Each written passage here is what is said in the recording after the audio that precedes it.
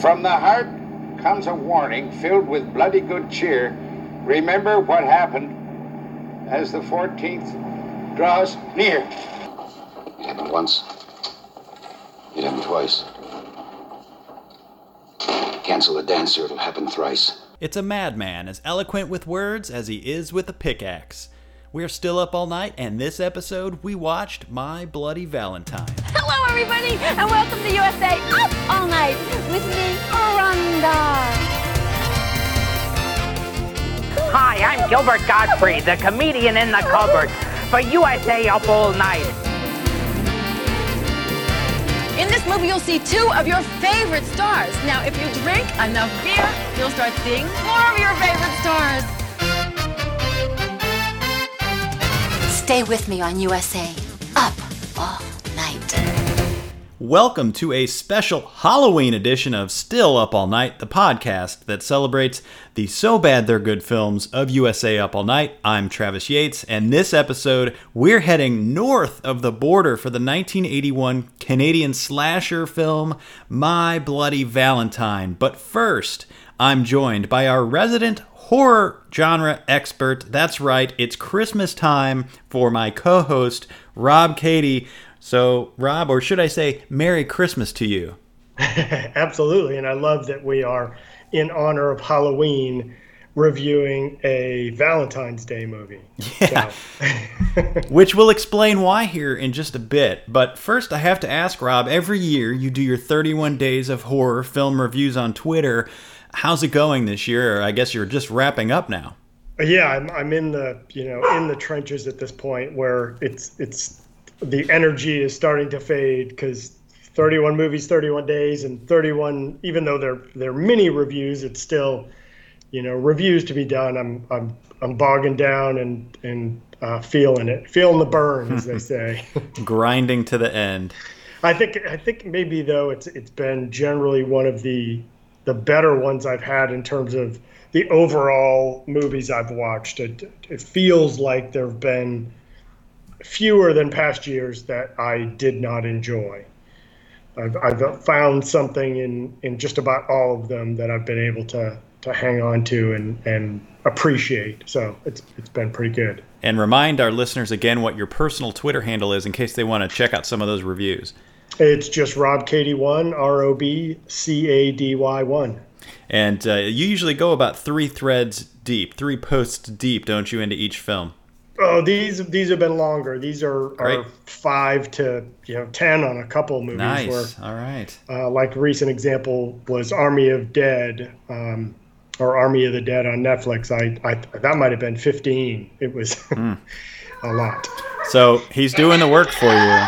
We've got scary sounds coming from the background in the studio at your house. All right, so as you mentioned, Rob, we get a 2-for-1 deal here on My Bloody Valentine, as it's a horror film, but the narrative is centered around the corporate holiday of Valentine's Day.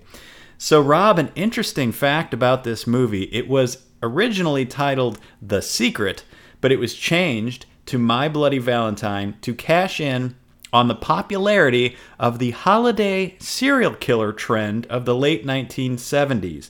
Now, this was on the heels of 1978's Halloween and 1980's Friday the 13th and Prom Night. Now, this is according to Lenny Blake, author of the book The Wounds of Nations, Horror Cinema, Historical Trauma, and National Identity.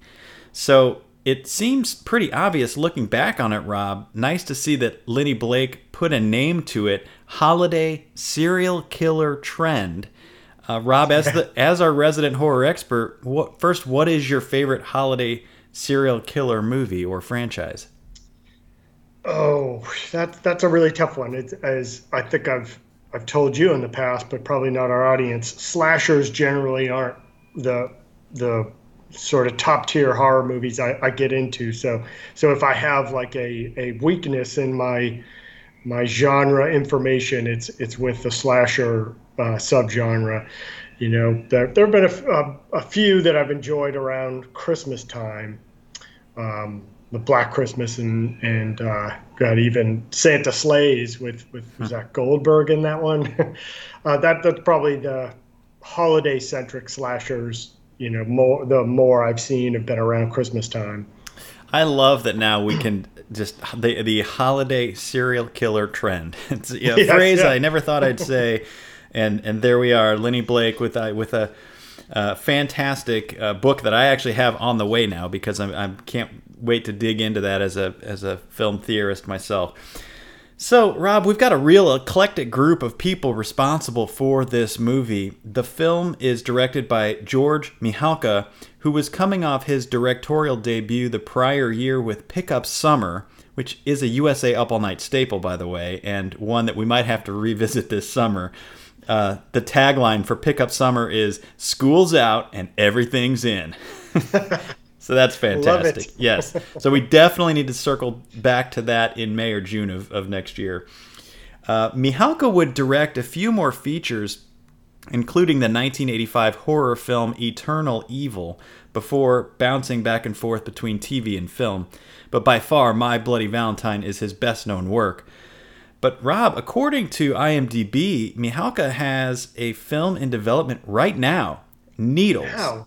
So he's still at it. Kudos to him for that. And Needles is described as a hard-boiled tale of a heroin addict or a heroin-addicted lawyer thrust into the trial of his life.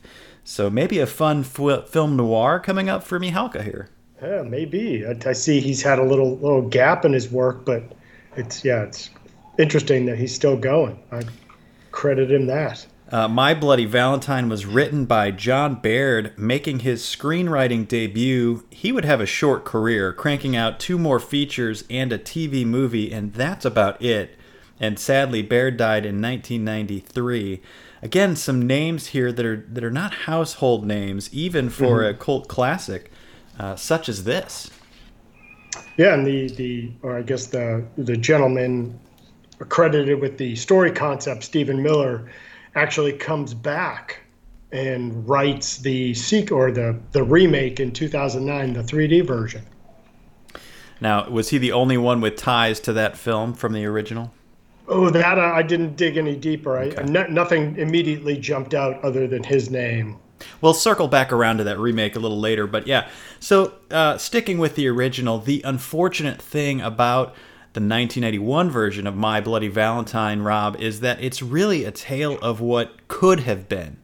So first of all, Mihalka was recruited by producer John Dunning, who co-founded the Canadian film production company Cinepix, which would produce some early work by David Cronenberg, and in 1979 produced the Ivan Reitman classic Meatballs. So even though the director and writer might have been new to the business, the production team knew what they were doing. They got Tom Berman as the makeup artist here to do the practical effects for the film, and Rob, this was no small feat. Berman's career started as an assistant to the legendary John Chambers on 1968's Planet of the Apes. He worked on 1978's Invasion of the Body Snatchers. He even worked for the CIA, creating disguises for agents that needed to get in or out of locations quickly. And last year, in 2020, Berman received a Lifetime Achievement Award from the Makeup Artists and Hairstylists Guild. So, I mean, you've got a hot production company here. You've got a young effects artist hitting his prime, a director coming off a promising debut. What could go wrong, right? Exactly. But it did. The man got involved. That's right. The stodgy old Motion Picture Association of America, the MPAA, reared its head. So the theatrical version and all subsequent releases up until 2009 were actually pared-down versions of the film. The MPAA wouldn't grant My Bloody Valentine an R rating until several minutes of the gore of the film were cut. That explains a lot. It does. So in 2020, Screen Rant covered this saga in declaring that the uncut version of the film is better than the original release. Bradley Harding goes on to explain that after the cuts made by Paramount Pictures, who distributed the film in the US and Canada, the film looked nothing like the promotional material promised. He points out that When the DVD company Scream Factory released an uncut version, the reaction was overwhelmingly positive, and Harding describes the reinstated footage as, quote, extreme and unforgiving, emphasizes the anger of the killer by adding a layer of menace that was missing from the theatrical cut, end quote. So, Rob, this would be like leaving all the chase scenes in Friday the 13th in with none of the kills. Yeah, I mean, and you see it throughout. I mean, you get just the briefest glimpses of what appears to be top-notch effects and gore work, but man, does it just blink and you'll miss it.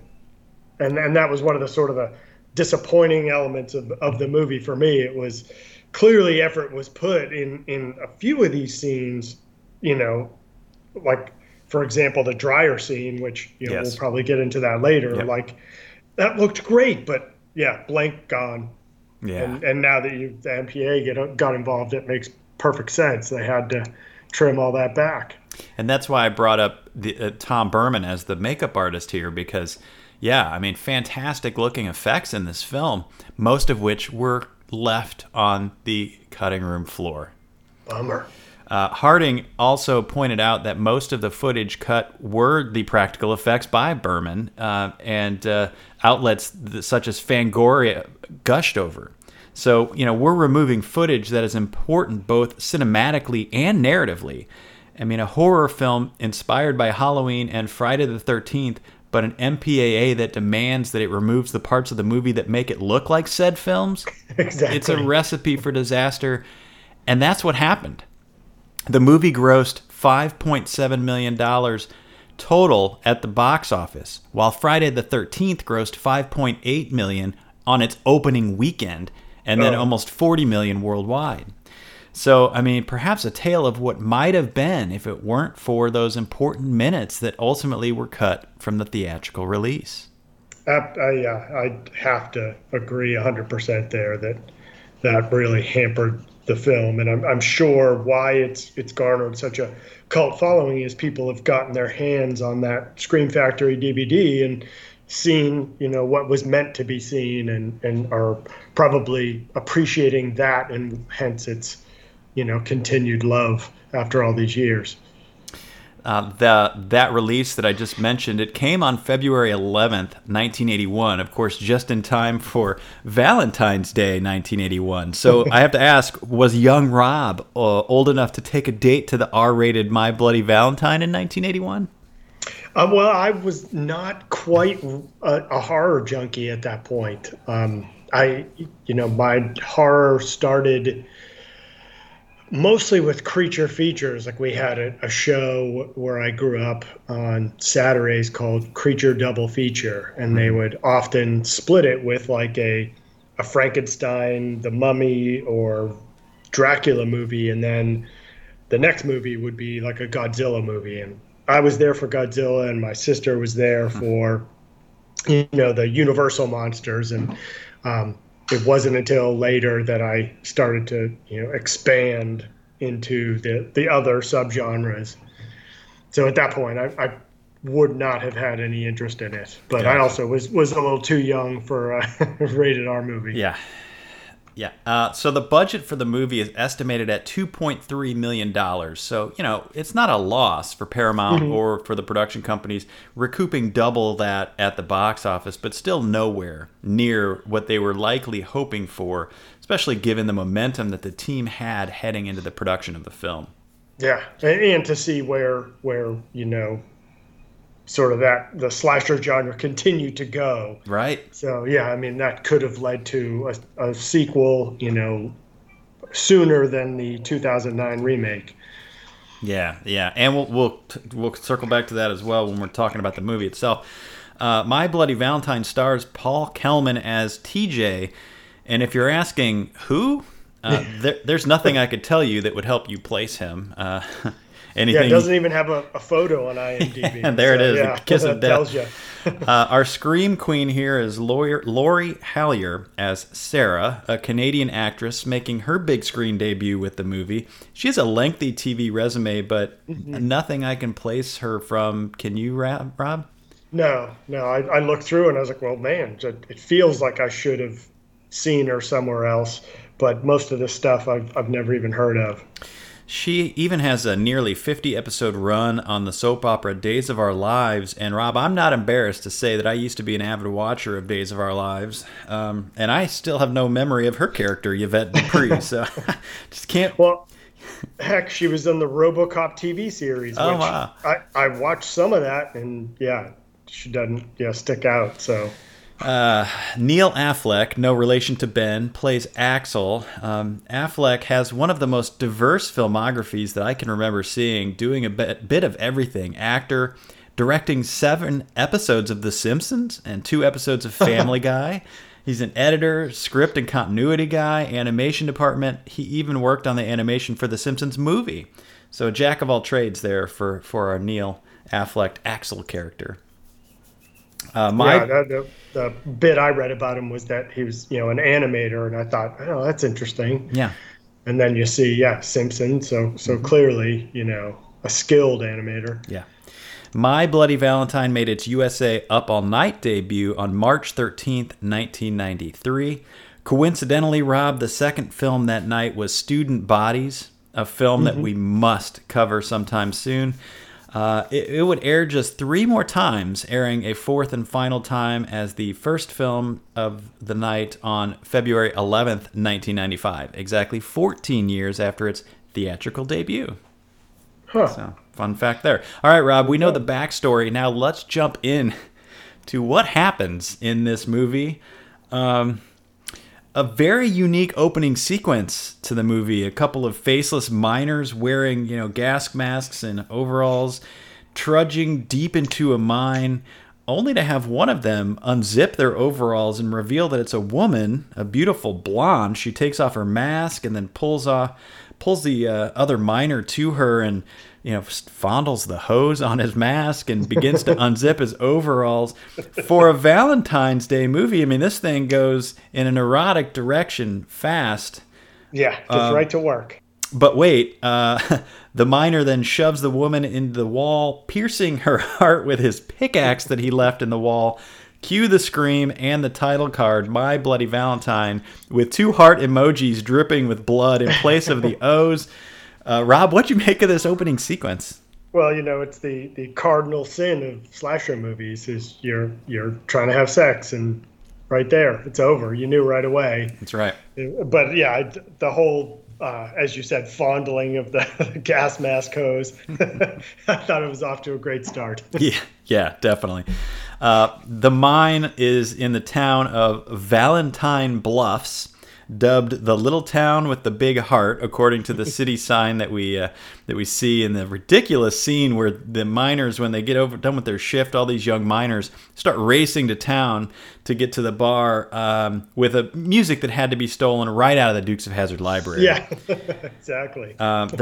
They're rushing back to town because the town is holding the first Valentine's Day dance in 20 years.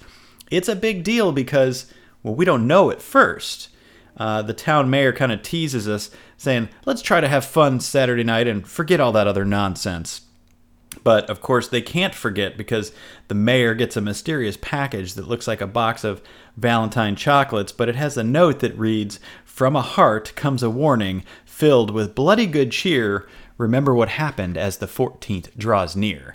And it's a human heart in the box instead of chocolate, leaving the mayor to exclaim, it can't be happening again. Not again. Not again, not again. So some exposition here that sets up, we still don't know, but thankfully we don't have to wait very long to find out what it is, as he says that, because the very next scene, we've got all the guys and their girlfriends hanging out at a local bar. We've got a grizzled old bartender named Happy, who lays out... More than grizzled, like grumpy as all get out. Oh, yeah. He lays out all the details of what happened 20 years earlier, and we get a flashback scene that explains how the Valentine's Day dance had been a tradition for over 100 years in Valentine Bluffs, and 20 years earlier, everyone in town was at the party already, save for 7 workers still at the Haniger mine, which is kind of the place that, the industry that keeps this town alive, So there's 2 supervisors that were in a hurry to get to the party and left 5 of the men below, and a methane explosion trapped them in the mine. So the town searched for 6 weeks and finally found one of the miners alive, Harry Warden.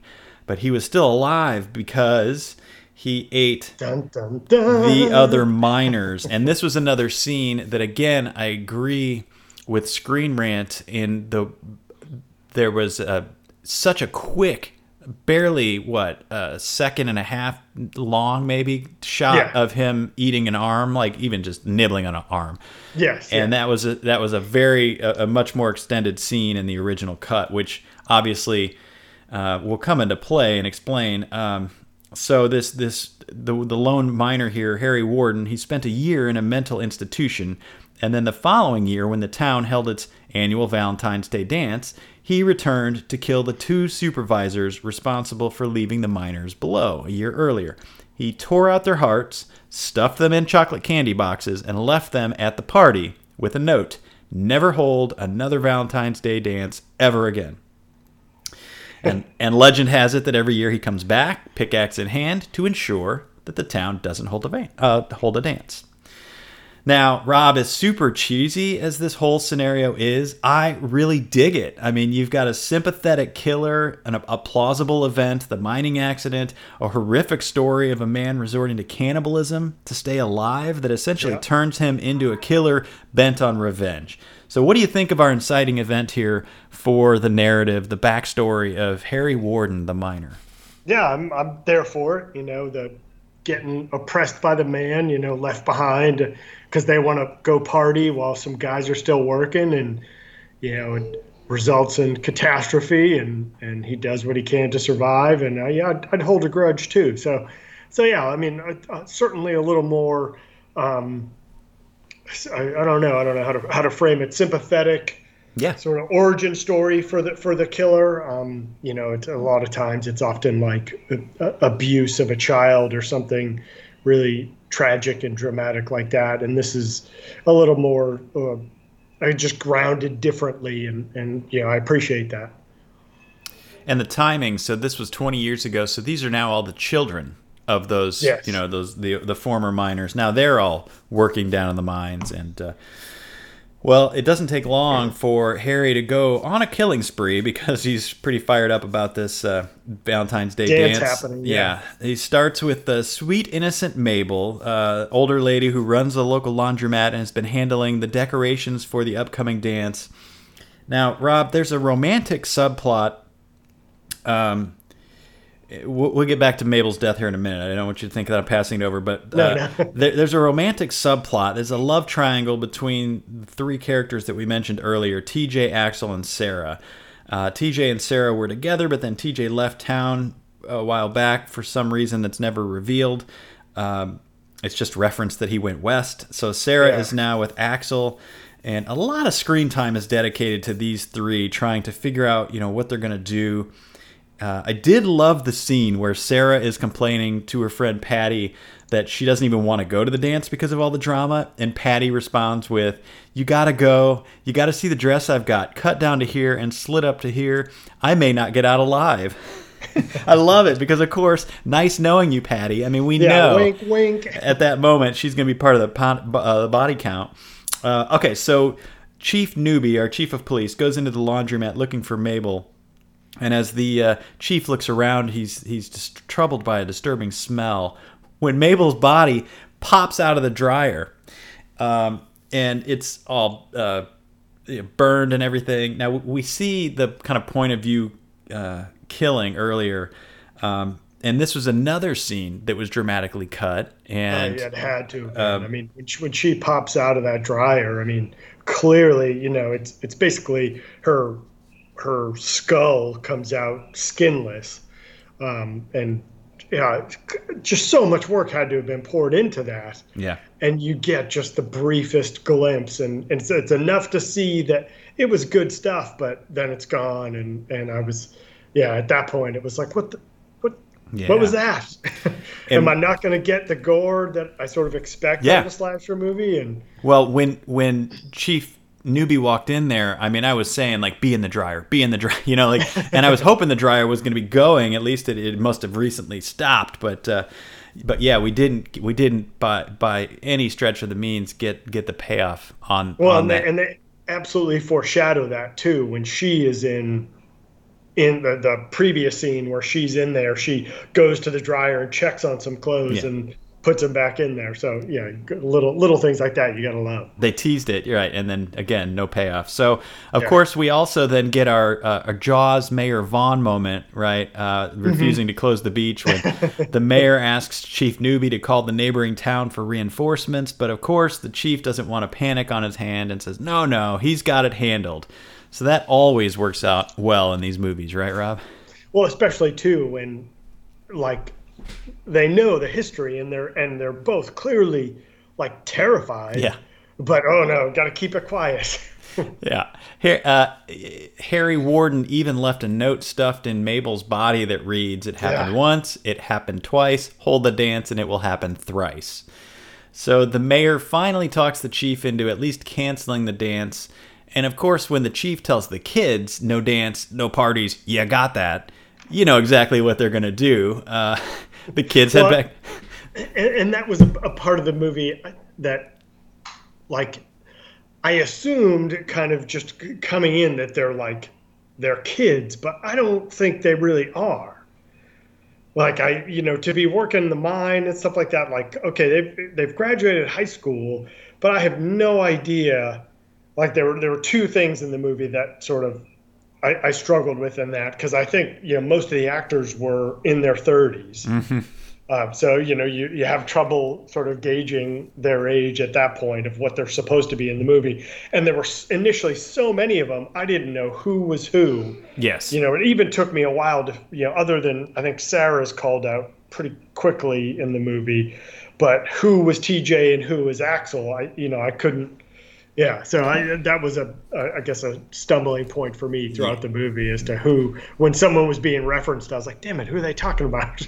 It took a lot of trips to IMDb to figure out who was who as well. And this is a 1981 Canadian movie. There's not a lot of diversity. There's no diversity in this movie, and no familiar faces. No familiar faces kind of cling to right. as well. Yeah. So it was difficult to kind of to do that. So, the kids head back to the bar to figure out what they're going to do on Valentine's Day and decide to throw a Valentine's party at the mine. So Rob, that place is just the best location in terms of safety. It should be noted, TJ's father owns the mine, so that's why they have all the access to it as well and everything. So, but we've got a Footloose situation on our hand here too, Rob. 3 years before Footloose, right? I mean, it's like when they throw the dance outside, county lines, right on the edge of the county, in an old in the Seed House. So this is the same situation. So I was there for that. Also in this bar scene, Happy the bartender again tries to warn the kids about Harry in a very aggressive way again. Yeah, almost making threats. It could be you next. Which there was a point where I was like, is it going to turn out to be him? Like, he's really getting aggressive with that. At this point, I wanted that too. I wanted Happy to be Harry the Miner, but in the very next scene, Rob, we find out that's not the case, because Happy sets up a miner suit with a pickaxe attached to a rope on a pulley system that kind of lifts when the door to a shed by the mine, I think. I'm not sure where he was, but it pulls up, meant to scare the kids, and he's like, this will scare them. And but then Harry kills him and drags him away, and it was disheartening for me, Rob, because Happy was the only one in town that seemed to respect the legend of Harry Warden and what he was trying to accomplish. It's like having one fan and then killing your only fan. and this is where I have to appreciate the slasher trope of the speed at which the killer moves. Like, so he sets up this elaborate sort of scarecrow trap, and in seconds he dismantles the trap and takes the trap's place and does the killing. Yeah, Happy's opening the door to test it out, and then opens it again, and then opens it again, and there's the killer. And then we also get it a couple times when he puts out candy boxes with hearts and poems in them. It's like, how's he getting from like the bottom of the mine back into town to plant this, chocolate box to then get back to the mine to do some more killing. While wearing a gas mask and lugging a pickaxe, mind you. Yes. And I do have to say I appreciated the miner as a killer, like the sort of Darth Vader-esque breathing, sort of the POV shots you get from him, and I mean a pickaxe is, you got to think, a rough way to get taken out. Yeah. So he was suitably menacing, and yeah, I like what they did with the shots from his perspective and the breathing and stuff like that. So yeah, a good, what could have been more than a one movie / remake. There could have been more wrung from this, I think. Yeah, very menacing character. The black, I don't even know what you'd call what he's wearing, but like a miner's kind of protective suit, like almost like a black rubber suit, sort of. Yeah, it's like a body suit with a gas mask and then the traditional sort of miner's helmet. Yeah, good stuff. Okay, so the chief and the mayor are trying to find out at this point what happened to Harry Warden, because he's supposed to be in this institution. The institution say they have no record of him, meaning that he's either been transferred or dead. And, you got to remember, and I love this too, with movies made back in 1981, pre-internet, pre-cell phone, pre-everything, where she had, she said it'd take a couple days. I've got to go check out the microfilm. Microfiche. Yeah. So I like that's an element that's lost in today's horror films. So that was that element of having to wait. Is usually perfect for a narrative back then. Well, it's got to be, it's a whole element in today's movies of either sort of brazenly setting up a scenario where nobody's phone works, there is no internet, or you have to work extra hard to figure out a scenario where all that fails that's, somewhat believable. And so, sort of times were a bit easier than when, I think we see it at one point sort of related but unrelated, where the police chief is driving to the mine, gets a phone call that someone called the office and said it's emergency, so he has to turn around and go back to the office. So at this point, Harry and any record of him they've mysteriously vanished. Meanwhile, the kids, they have their party. They're at the kind of lounge of the mine. There is some really clever production design here, Rob. I don't know how much of it you picked up on. At one point, one of the gals, Sylvia, leaves with John. Again, names that mean nothing to just, but that's who they were. And somebody says as they're walking out, Sylvia's going to get it tonight. As they pass the doorway, there's signs on the door that read, "For safety's sake, point out hazards," which, of course, there's a killer on the loose and nobody told them.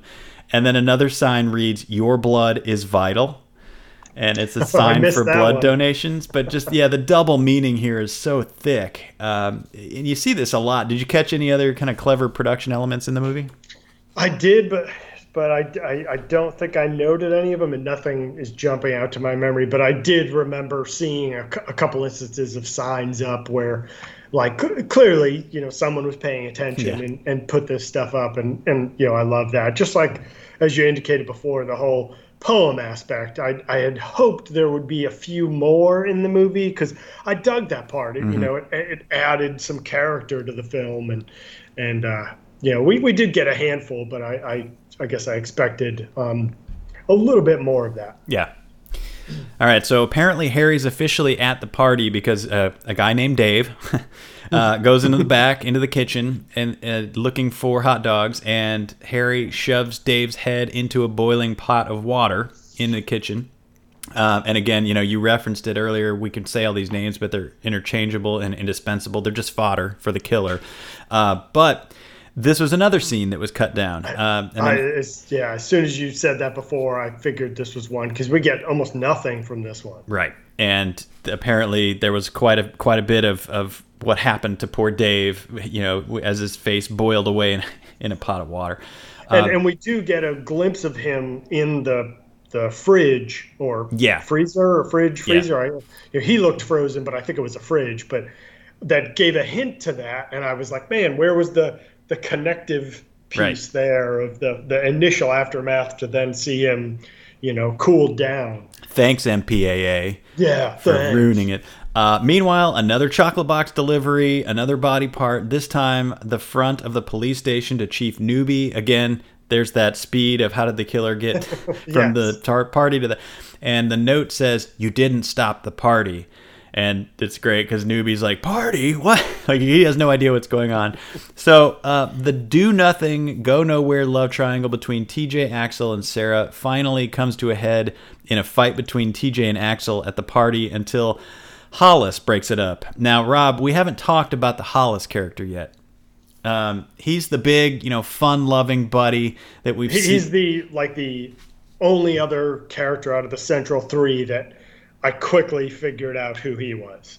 Like he's just and likely because he was a little bit heavier and had the awesome mustache, so he sort of stood out relative to everyone else. Yeah. So earlier in the movie, he had the gang cooking TV dinners on a car engine in a junkyard. Yes, that's right. He's the very tropish, big fun-loving guy. Yeah, he looks like a beefy Rob Reiner in this movie. He does. Hollis was played by Keith Knight, who made his acting debut 2 years prior to this as Fink in Meatballs. Oh man! Yeah. Wow. Yep. So that's probably why he looked a little bit more recognizable as well. So the connection to producer John Dunning is there as well. Sadly, Knight passed away in 2007 at the age of 51, but he had a lengthy TV career, so he was a great character in this. I loved every scene that he was in. Well, and I love too that they gave him traditionally that character is the single one, and they gave him a girlfriend, and it seemed like they really liked each other, like relative to all the other sort of relationships that appeared to be more hookups or the love triangle. If he was in a relationship. Yeah, instead of being slovenly beer drinker, he was the peacekeeper, had a girl, He was the lover. Yeah. All right, so as expected, Sylvia is killed when her man John leaves her alone in the shower area to go get some beers. And everything about this scene was hilarious. One, they're making out, and then she's like, what would make this even better? And he pulls out a condom, and she's like, "No, beers." And he's like, "I'll go get some." And she's like, "I'll come with." And he's like, "No, you stay." It's like, you stay here alone in this creepy mine. Yeah, no, we got to split up. Right, exactly. So then, of course, Harry shows up, and then there's a equally hilarious scene where, she keeps hearing all this noise, and she's trying to get out of the shower area, and all the miners suits are hanging up, and she's getting trapped in them and can't get around, and it came off as kind of funny to me, just the way she was having trouble moving around there. And then I wonder if that's is that a real thing? Do they hang their uniforms up in the ceiling and have to pull strings to make them drop? Well, maybe that's how. I mean, maybe they spray them down. Because, they get the lime dust and everything on them. So maybe they do. I mean, it was shot in a real mine. So, which I don't know if you saw the note that they, when they rented the location, the company that owned the mine went in and cleaned it. So when they then showed up, they were like, "What? Yeah. What have you done? What happened here?" Yeah. Well, because in that scene, Sylvia eventually gets impaled on a water pipe. Yeah. But which I'm sure that was cut too. Oh, big time. So because the angle they took when it's revealed, so disappointing. You see nothing. Yeah. Well, that was a cool shot because there's water shooting out of her open mouth, but it's shot from the side, and the edited version had a lot. Okay, so. The website moviecensorship.com did a comparison of the original and unedited version of the film, Rob, and so thank you very much to them. They actually provide screenshots of the different versions. Wow. Yeah, and so not surprisingly, this scene is much more graphic in the unedited version, including seeing the pipe running through Sylvia's body as she hangs from it, and then a stream of blood running down towards Harry's feet after he kills her. So we'll post a link to that site on Twitter. It's a great breakdown of the differences. Yeah, and I'm sure, that's an inventive kill right there that could have, lended to the movie entirely. You know, I mean, that's what people generally come to for these is, hey, Right. what are the different ways that people are going to get taken out? And that's a new one for me. So the girls at the party decide that they want to get a tour of the mine, and after a few tickles from his girl Patty, Hollis agrees to take a small group down into the mine. So things start to pick up here. Rising action begins to build. Dave's severed head is discovered in the kitchen. Axel bursts into the main room of the lounge where the party is, yelling, "Dave is dead!" while John stumbles back in, telling everybody about Sylvia being killed. So it's finally discovered that Harry Warden is back to the kids, and he's at the mine. So TJ and Axel take control, ordering everyone out of the mine, and they head down to look for Sarah and the others. There's a really cool shot, Rob, of looking up into the mine shaft as TJ and Axel take the elevator down into the mine. Your director of photography for this film is Rodney Gibbons. So he was the DP on Mihalka's Pickup Summer a year earlier. A lengthy cinematography and directing filmography for Gibbons. Nothing that stood out. He did direct 1995's Screamers, and also a lot of TV work. But I thought the cinematography on this film was pretty cool. Nothing groundbreaking, but for an up all night film, of course, the production value as a whole, including the cinematography, was pretty good. Yeah, I mean, particularly once in the mine, they had a lot of just interesting shots down the corridors, and as you said, up the shaft, and I liked that aspect of it. We'll circle back to your point right there a little later as well. So TJ finally finds part of the group down in the mine, but they've lost Mike and Harriet, who, I don't know. I mean, of course. Just a couple that split off for some action. Yeah, they've gone off to do it. And so Hollis goes off looking for them, and he finds them impaled and dead. And then he takes a nail gun to the head. Yeah, so, multiple times? Yeah, multiple. And so, darn it, that's going to do it for Hollis. Axel, TJ, Patty, and Sarah make it to the mine shaft elevators to find that Harry has cut the wires. So they have to climb. And as they're climbing, Howard's body drops down on a rope that splats blood all over them. That was a really cool... Well, because it decapitated. Yeah. Yeah. I thought it did. I wasn't sure. It all happened so quickly, but I thought his head then bloop, went flying off. Yeah. All right, so that's it for the climbing. The new plan now is to make it to the rail cars. And along the way, Axel is picked off by Harry. His death occurs off screen, but he was presumably dropped into 60 feet of water, and we see his mask with the light dropping down, and bubbles coming up. So we got TJ and the girls left. TJ sends the girls on while he goes down another tunnel for some reason, and then we hear a bunch of crashes, and it's presumed that he's supposed to be dead, but it's okay, this is one of the protagonists of the film, so we know that he's not going to be dead. Yeah. The girls continue on, and Patty, as she prophesized earlier, takes a pickaxe to the stomach from Harry.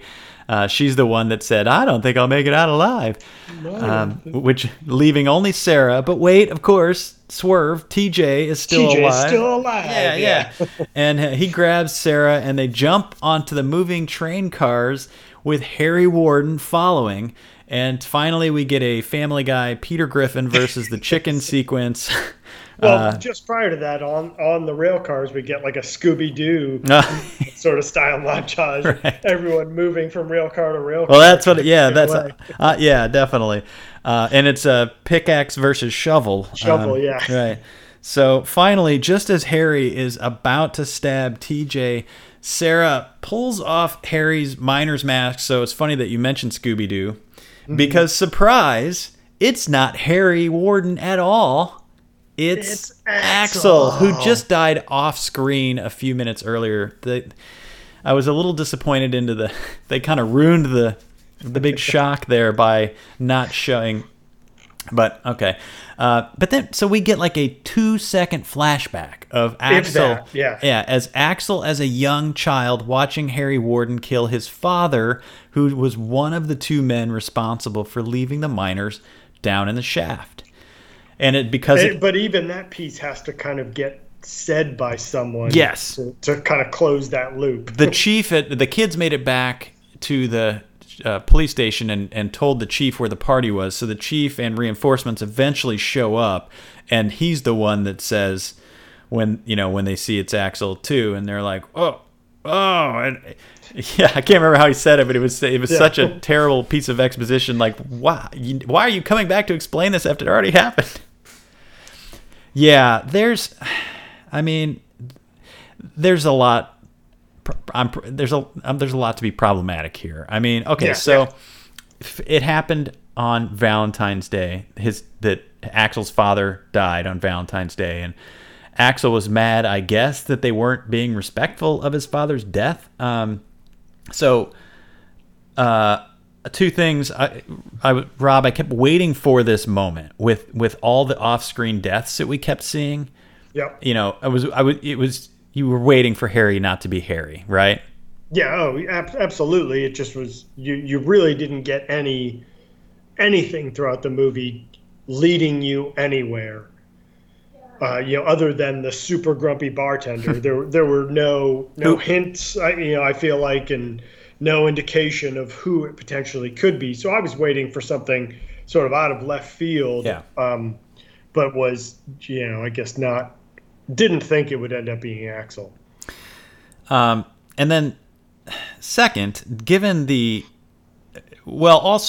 entire movie, I kept wondering, how did Harry Warden, the crazy old miner who escaped from a mental institution, how did he get an attractive young blonde to cosplay down in the mine in that cold open? You're thinking way too much. But now we know it. It was Axel, so at least that does make sense. I mean, handsome guy can lure a gal down there. But then second here, given the time dedicated to the drawn out sequence that we at the end that we just talked about, Peter Griffin versus the Chicken Scooby-Doo on the mine cars.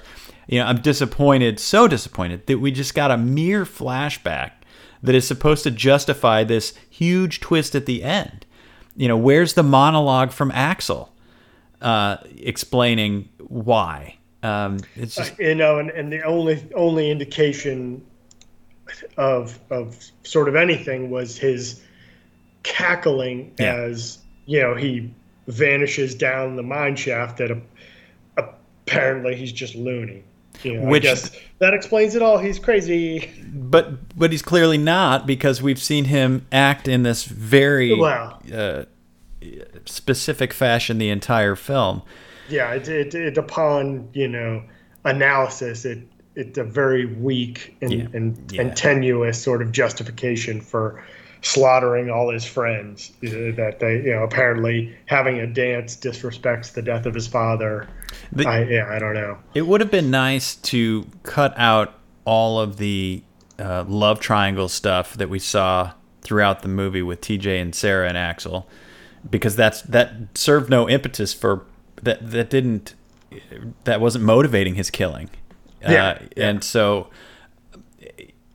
when they were in the bar and Axel was in the bar, all the times Happy was talking about the killer, the guy that killed his dad, at least he could have said something like, hey, respect the, let's change the subject or something, but nothing, no hint whatsoever. Like he could have thrown in something about it's also the anniversary of Axel's, dad's passing, something, or in a sidebar mumbled something about that to drop a little nugget for us. Yeah. Big time missed opportunities here at the end, but again, you really needed to build up to that as well. But we do get something. You just referenced it. They were digging through the rubble because they thought Axel was dead. He's alive. He escapes to another tunnel while laughing maniacally, asking Sarah to be his bloody Valentine and saying that he's coming for Harry and the whole town is going to die. And was he missing an arm? Yes. He was. I thought that's what I was supposed to take away from that, but I was kind of like, wait a second, is he? Yeah, and I believe that's kind of leading to this maniacal switch here. Was now he's he's limbless. He's been injured because the cave kind of came down around him.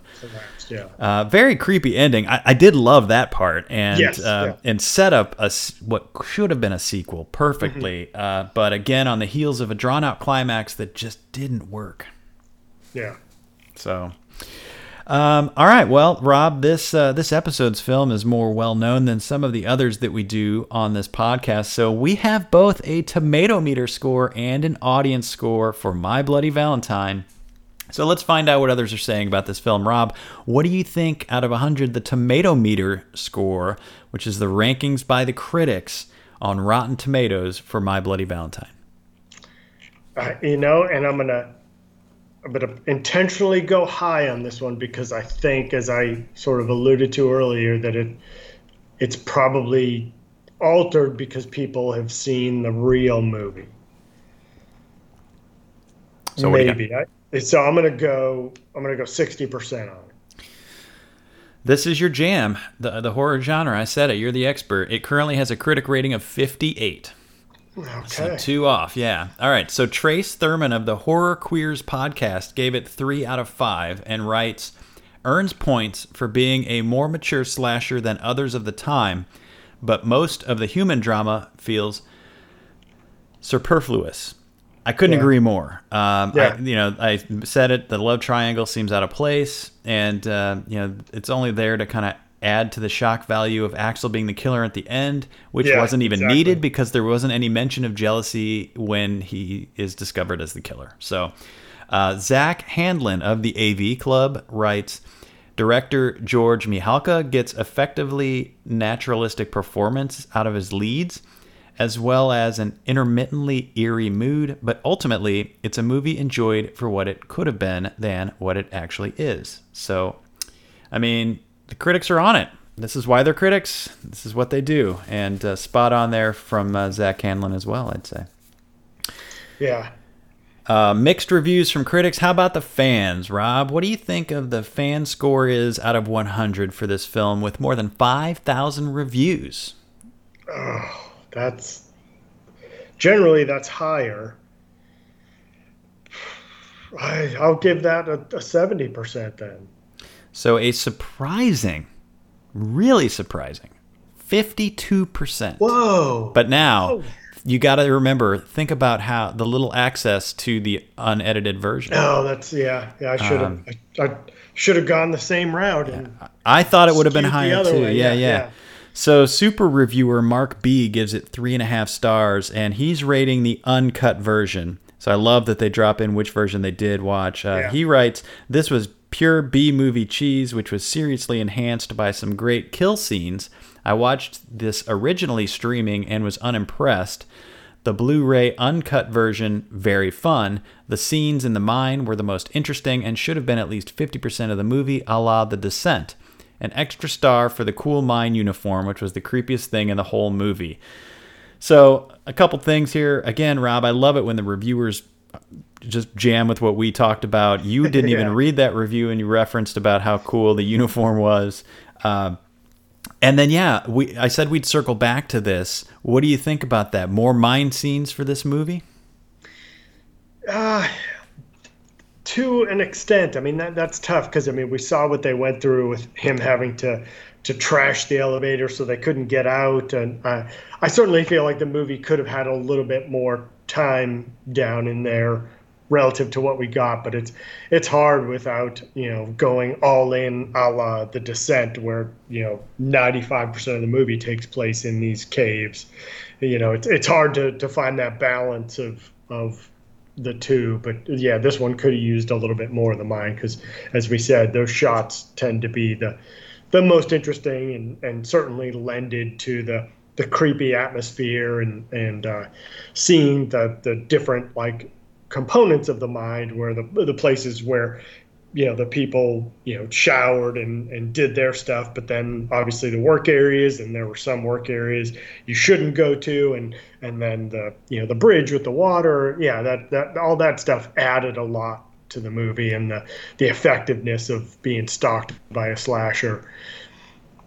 Yeah, I love that this was shot on location in an actual mine. I think that really added to the mise-en-scène of the film, the realism of the film. All right, so Greg B gives it 3 stars and hilariously writes, best Moosehead beer commercial I've ever seen.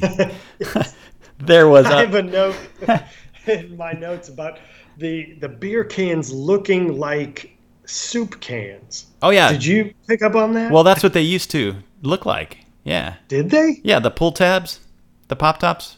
Well, no, like just the can itself. Yeah. Seemed way more robust than yeah. beer cans I think now. they were just squared off then, where they're kind of rounded off now at the top. They used to be just kind of Okay. squared off the top. Yeah, and there was a lot of Moosehead in this movie. Yeah, there was a ton. I mean, I wonder if Canadian companies were more film friendly. I mean, remember, this was back in the 80s where product placement wasn't near as prominent as it is today. In fact, it was the opposite, where, now you're getting products paying to have their movies, their products put in movies, whereas it used to be the other way around. You want to have a Coke in your movie, you got to pay Coke. Yeah. So where I just totally see them being like, yeah, we all like this beer, so throw it in there. yeah, they're Canadians. I mean, they love beer. Yeah, Maybe exactly. there's probably something written in Canadian statutes where you could just put Moosehead beer in any film. Doesn't matter, eh? Sure. All right, and then one reviewer wondered if the kills made sense considering where the killer was located, meaning where was Axel during all of these kills?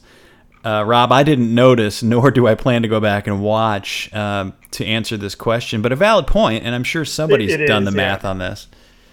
And that's something, once he's revealed, I immediately start thinking about, and nothing jumped out at me as being blatantly implausible, but it would require a second watch to really dive into that. I mean, you already pointed out the speed in which you thought Harry Warden got from place to place. Now you throw the fact that it's Axel, it's getting from place to place and in and out of his miner's suit. Yeah. And there's a couple scenes in the remake that just rip that screen down, where someone walks off screen and comes back dressed normal, and you're like, and then when the reveal happens, you're like, what? Yeah. All right, so let's talk a little bit about the remake, because you had a chance to at least watch a little of it. I watched the whole. You watched the whole thing. Okay, so we said that this was obviously set up for what they were hoping was going to be a sequel. They never got it, and then the 2009 film was a remake, not. Yeah, correct. Yeah, very much a remake, and it directly lifts certain scenes. It keeps sort of the general plot of the movie with some twists and turns for originality. Unfortunately, they entirely drop the poems. He still does the heart in the candy box, but there are no awesome little poems associated with it, and it's a different sort of, like, Sarah and Axel are married and they have a kid, and Tom ends up getting so sort of shook by the original incident that, because he is a miner, and it's sort of linked that it could there's an explosion in the mine that ends up trapping the miners, and it's kind of hinted that it was his fault or could have been his fault. Okay. So he's so shooken by that, he just leaves town, and you learn he spends time in a mental institute trying to get over that it could be his fault. But yeah, like, they lift the entire scene where the uniforms are dropping from the ceiling, and instead of, like, you're not led this time to believe that the miner was a cannibal, and it's only for 6 days that they're trapped. He just murders everyone and ends up in a coma, and I don't even remember how he ends up in a coma, and that's where this movie starts, is he's in a coma and awakens from the coma, and it essentially murders the entire floor of the hospital he's on in his escape, putting the body count of this one in the first 5 minutes higher than the original. And one of the things, too, that's also sort of hampering this one is they went the 3D route, which, obviously I'm not watching it in 3D on my TV, so I can't speak to how effective that was, but we know sort of generally how effective those movies are. I would say the acting in this one is, for the most part, worse. A few standouts, like the Tom Atkins plays a key role as the sheriff, and he's just fun in everything he does. But, like, Jensen Ackles, the guy from Supernatural, is Tom, and Kerr Smith is Axel, and I remember him from Dawson's Creek. Yeah. And that's about all I remember him from. Okay. I know he's been in more stuff. And then Jamie King plays Sarah, and I've seen her in a few things, and I think she originally started as a model. It's relative to the version we saw, it's far, far gorier, and the 3D lends to that. There's also an odd scene that just sticks out, even for the time. This was 2009, of extended full frontal nudity of a character, and I think the longest sequence of any rated R movie I think I've ever seen, where this woman is just goes from a motel room out into the parking lot, back into the motel room, through the whole trying to survive being chased by the minor, and before she's finally murdered. It's a worse film, and I would imagine, relative to the uncut original, a far worse film. And the twist this time, I don't know if I should go into spoilers, is that it's actually Tom.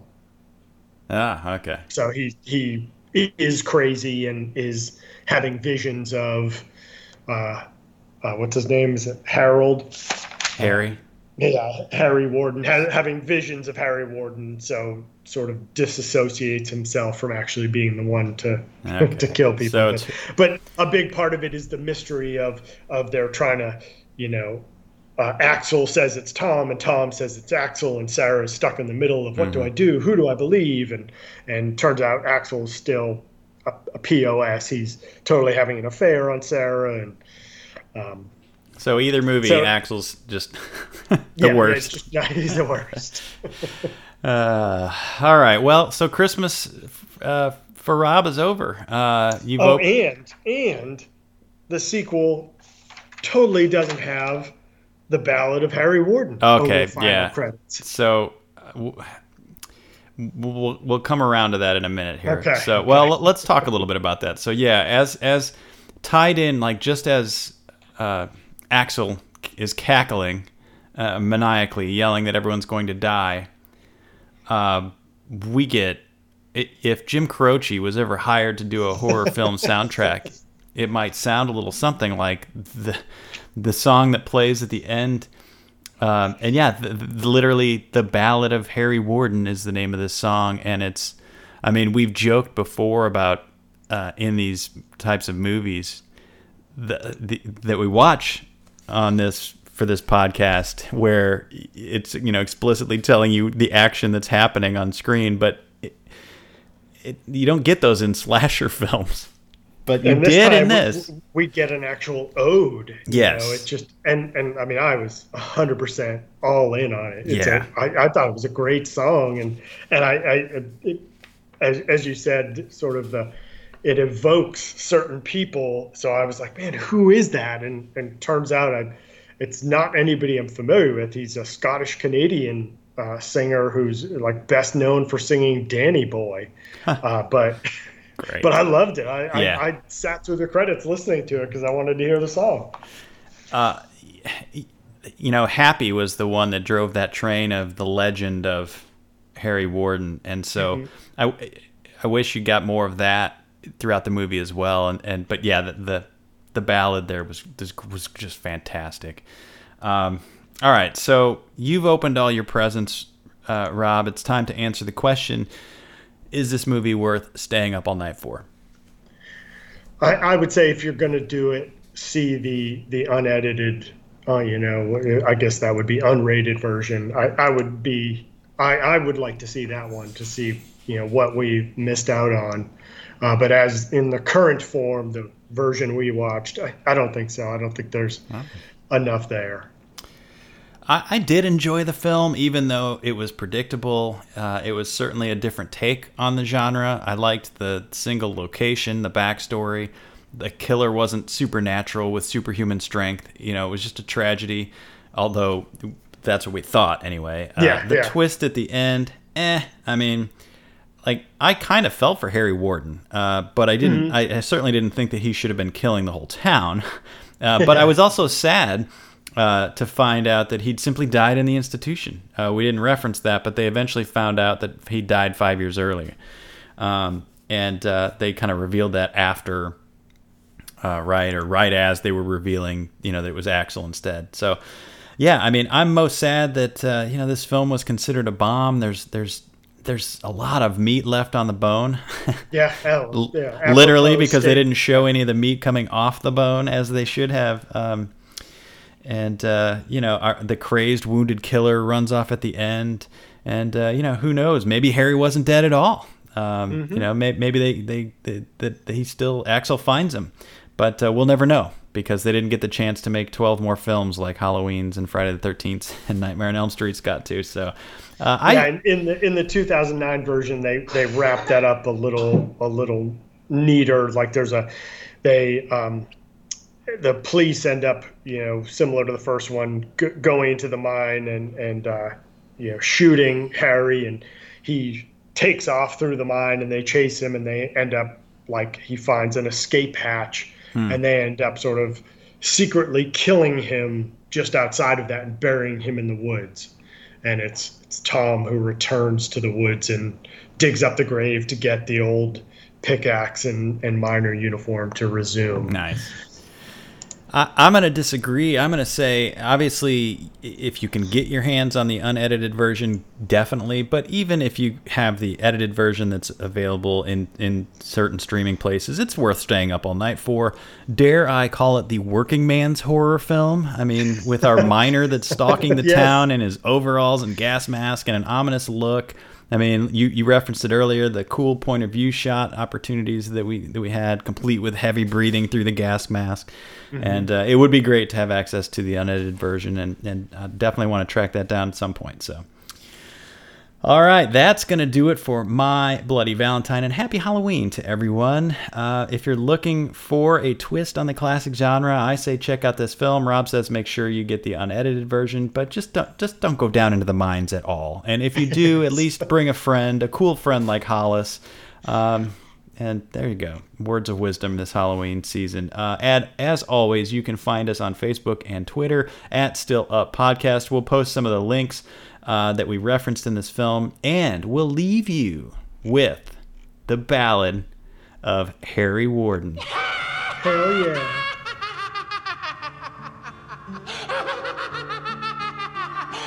Once upon a time, on a sad Valentine, in a place known as Hanniger Mine, a legend began. Every woman and man would always remember the time, and those who remained were never the same. You could see the fear in their eyes. Once every year, as the 14th draws near, there's a hush all over the town. Or the legend they say on a Valentine's Day is a curse that'll live on and on, and no one will know as the years come and go of the horror from long time ago.